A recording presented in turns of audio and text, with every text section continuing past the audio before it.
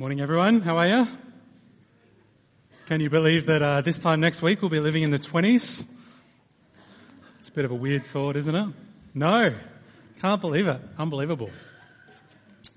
We're not going to be doing anything too complicated this morning. We're not going to be taking too long either. I thought what we'd do is we'd just open up a chapter of the Bible.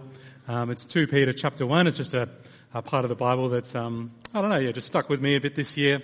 I think there's some really helpful things for us in here, particularly as we think about, the end of the year and the start of another year and the start of a new decade and just kind of the change in life and the things that we have to hold to as Christians that are really central and really important.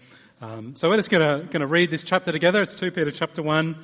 Feel free to grab your Bibles. It's on page 1893, 1893. We're going to read the chapter together, and then what I'm going to do is I'm just going to give you basically 3 quick thoughts just on 3 things that kind of really stick out to me from this chapter that hopefully will be helpful. So 2 Peter chapter 1, page 1893. It'll be on the screen as well. We've got Annika on the screen this morning so you can farewell to her PowerPoint skills as well as my speaking. This is Peter. He's one of Jesus' best friends. He's writing to some churches near him towards the end of his life. Let's read. Simon Peter, a servant and apostle of Jesus Christ, to those who through the righteousness of our God and Saviour, Jesus Christ, have received a faith as precious as ours. Grace and peace be yours in abundance through the knowledge of God and of Jesus our Lord. His divine power has given us everything we need for a godly life through our knowledge of Him who called us by His own glory and goodness. Through these He has given us His very great and precious promises, so that through them you may participate in the divine nature, having escaped the corruption in the world caused by evil desires.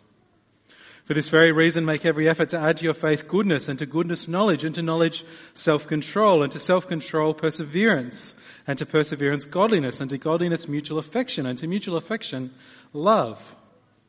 For if you possess these qualities in increasing measure, they will keep you from being ineffective and unproductive in your knowledge of our Lord Jesus Christ. But whoever does not have them is nearsighted and blind, forgetting that they have been cleansed from their past sins. Therefore, my brothers and sisters, make every effort to confirm your calling and election, for if you do these things, you will never stumble, and you will receive a rich welcome into the eternal kingdom of our Lord and Saviour, Jesus Christ. So I will always remind you of these things, even though you know them and are firmly established in the truth you now have. I think it is right to refresh your memory as long as I live in the tent of this body, because I know that I will soon put it aside, as our Lord Jesus Christ has made clear to me. And I'll make every effort to see that after my departure you will always be able to remember these things. For we did not follow cleverly devised stories when we told you about the coming of our Lord Jesus Christ in power, but we were eyewitnesses of His majesty. He received honour and glory from God the Father when the voice came to Him from the majestic glory, saying, "This is my Son whom I love. With Him I am well pleased." We ourselves heard this voice that came from heaven when we were with Him on the sacred mountain. We also have the prophetic message as something completely reliable, and you will do well to pay attention to it, as to light shining in a dark place, until the day dawns and the morning star rises in your hearts. Above all, you must understand that no prophecy of Scripture came about by the prophet's own interpretation of things, for prophecy never had its origin in the human will, but prophets, though human, spoke from God as they were carried along by the Holy Spirit. They're encouraging words from Peter, aren't they? I've got 3 things, particularly from the middle of this section, to just point out to us as we think about the end of the year and going into next year. The first one's from verse 12. I'll get this up on the screen. I wonder if you noticed this as we went through. Now, I reckon when you receive a letter from someone like Peter, he's one of Jesus' best friends, sort of the key leader of the early church, a very kind of impressive figure. When you were opening a letter from Peter, you would sort of expect something really exciting, I think, to be in that letter. You might be opening that letter and thinking, wow, I bet I'm about to find out some big new mystery. I bet I'm about to find out the answers to all my big theological questions. I have something new revealed to me. This is going to be really exciting. That's from Peter himself. But look at what Peter thinks is really important to tell his readers. He says, so I will always remind you of these things, even though you already know them. I will always remind you of these things, even though you already know them. It's kind of remarkable, isn't it? Because Peter, he's taken the trouble to write this letter. The things he sees as most important is not new things that they could be taught at this point. What he sees as important is to remind them of something they already know. Peter wants his readers to remember and be reminded of God's precious promises. In a few days, it'll be New Year's Day. We'll begin a new year, and as the years goes by and we go into next year, it's good to keep growing and learning.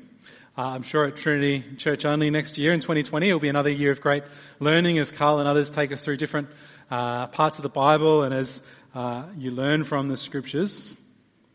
I'm sure the kids in your kids programs next year, you will learn more things. You'll keep learning new things. I'm sure the older kids and the teenagers, as you get involved in youth group, you'll learn lots of things next year, and that'll all be really fantastic. But at one level, if you're a Christian, there's actually something more important than learning new things, and that is being reminded of what you already know. Being reminded of God's great and precious promises. Remembering what you already know, remembering what Jesus has done and what that means for us. I've just finished 3 years at Bible college, as you might know, and you learn a lot of things at Bible college. And certainly one of the things you do learn at Bible college is that there's lots to learn. There's no shortage of books, there's no shortage of questions about theology or ethics or apologetics or philosophy that you could delve into and read about, and that's all good stuff. I mean, some of it's really bad stuff, it's really boring, but most of it's really good stuff. But there is actually kind of a trap there, because at the end of the day, the Christian life is not primarily about just trying to figure out every single question that you could possibly have. The Christian life is about continually going back to what Jesus has done, to God's precious promises, and trusting in them and being reminded of them and being rooted in those precious promises of God. So that's my first thing I think it's worth noticing from this passage. It's just important to remember and be reminded of God's precious promises. The second thing, we see a lot in this passage around what these promises are actually about. And if we just go to the next verse, you'll see what Peter says here. He says, I think it's right to refresh your memory, reminding them again, as long as I live in the tent of this body, because I know that I'll soon put it aside. Do you notice what Peter's doing here? He's referring to his body as a tent. It's kind of odd, isn't it? It's kind of an odd illustration to refer to his own body as a tent. I wonder why you think Peter would do that. I'm sure lots of you would have gone camping before. Me and Annika and Lucy are actually camping at the moment. We've been down at Port Elliot for the last few days, and we'll go back again this afternoon, back to our tent. I don't know if you know, but when me and Annika camp, we like to do it pretty luxuriously. It's been hot the last week, so we've even set up some air conditioners in our tents this year, and we've got coffee machines, and it's really nice being down in the tent. But the thing about a tent, right, is a tent's very temporary, isn't it? Even if it is nicely set up, it's a nice place to stay for a week, maybe a bit longer. But it's not somewhere you'd want to live permanently, is it? For Peter, his body is like a tent because it's a good place to be for a while, but Peter knows that it's not something that's going to last forever. He's close to the end of his life. He's soon to put his tent aside. I think one of the things that we maybe get reminded of as we get to the end of a decade is that time keeps going on, that the years will keep passing by, the decades will keep passing by. None of our current bodies, these tents, are designed to last forever. They're not going to be here in a million years. But let's go back to God's promises again. What does God promise us? If we just go back to verses 10 and 11, Peter says, if you do these things, you will never stumble, and you will receive a rich welcome into the eternal kingdom of our Lord and Saviour Jesus Christ. You will receive a rich welcome into the eternal kingdom of our Lord and Saviour Jesus Christ. See, God's precious promises are about eternity. God promises us an eternal kingdom, one that will last a lot longer than our temporary tent-like bodies, one that will last forever. And so Peter says he's just going to put the tent of his body aside. He knows that he's going from a tent to a building, something that is going to last forever. He will put his temporary body aside and he will have a new body, one that will be part of God's eternal kingdom that will last forever. And God's promise to us is that that will be the case for us too. When we put our tent-like bodies aside, there's an eternal kingdom we can enter into and be able to live with God forever. That is God's precious promise to those who trust in Jesus. So first thing to notice, it's good to be reminded of God's promises. Second thing to notice is that God's promises are about eternity. They're about things that are going to last forever.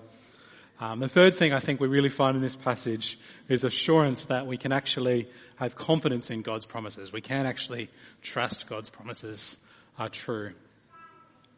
We'll look carefully at verses 12, 13 and 14. Let's pick up our passage from verse 15. There we go. What does Peter say here? He says, "And I will make every effort to see that after my departure you will always be able to remember these things. For we did not follow cleverly devised stories when we told you about the coming of our Lord Jesus Christ in power."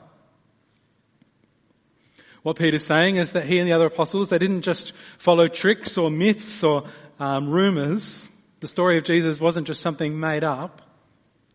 What does he say? We were eyewitnesses of his majesty. Peter and the other apostles saw who Jesus was with their own eyes.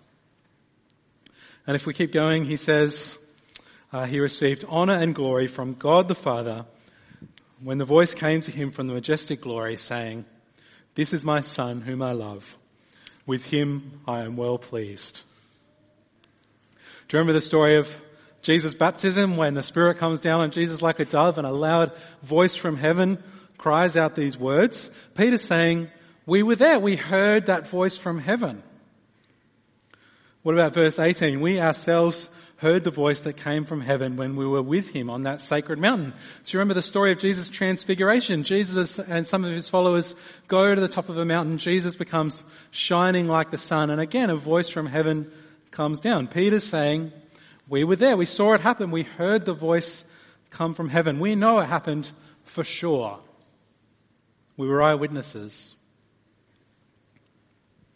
And of course, for us in this room, we might say, well, you know, that's all well and good for Peter. I wasn't there 2,000 years ago. I didn't get to see those things with my own eyes. But we do have Peter, who was an eyewitness, and he did write down for us what he saw. And we still have Peter's words, as we've looked at this morning. Unless you think Peter was some sort of evil liar trying to deceive us all, or unless you think he was maybe totally deluded and just imagined all these things that happened, I think we have to conclude that Peter's telling the truth. He's a reliable eyewitness. And that means Jesus really was who he said he was. He really was God's Son. And that means God's promises really are for sure. So then, three things. It's good to remember God's promises and keep going back to them. God's promises are about something that lasts a lot longer than this life. They're about eternity. And thirdly, we can have real confidence that God's promises are for real. I hope as you go into the new year, into the new decade, that they're things that you hold on to. Let me pray for us.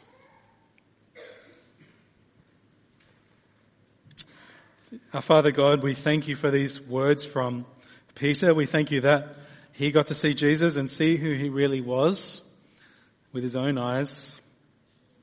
We thank you that even as he came to the end of his life, he kept wanting to remind Christians of your promises. And as we get to the end of this year and enter a new decade, help us to keep growing to become more and more like Jesus, and to keep going back to your precious promises and to trust you more and more. Amen.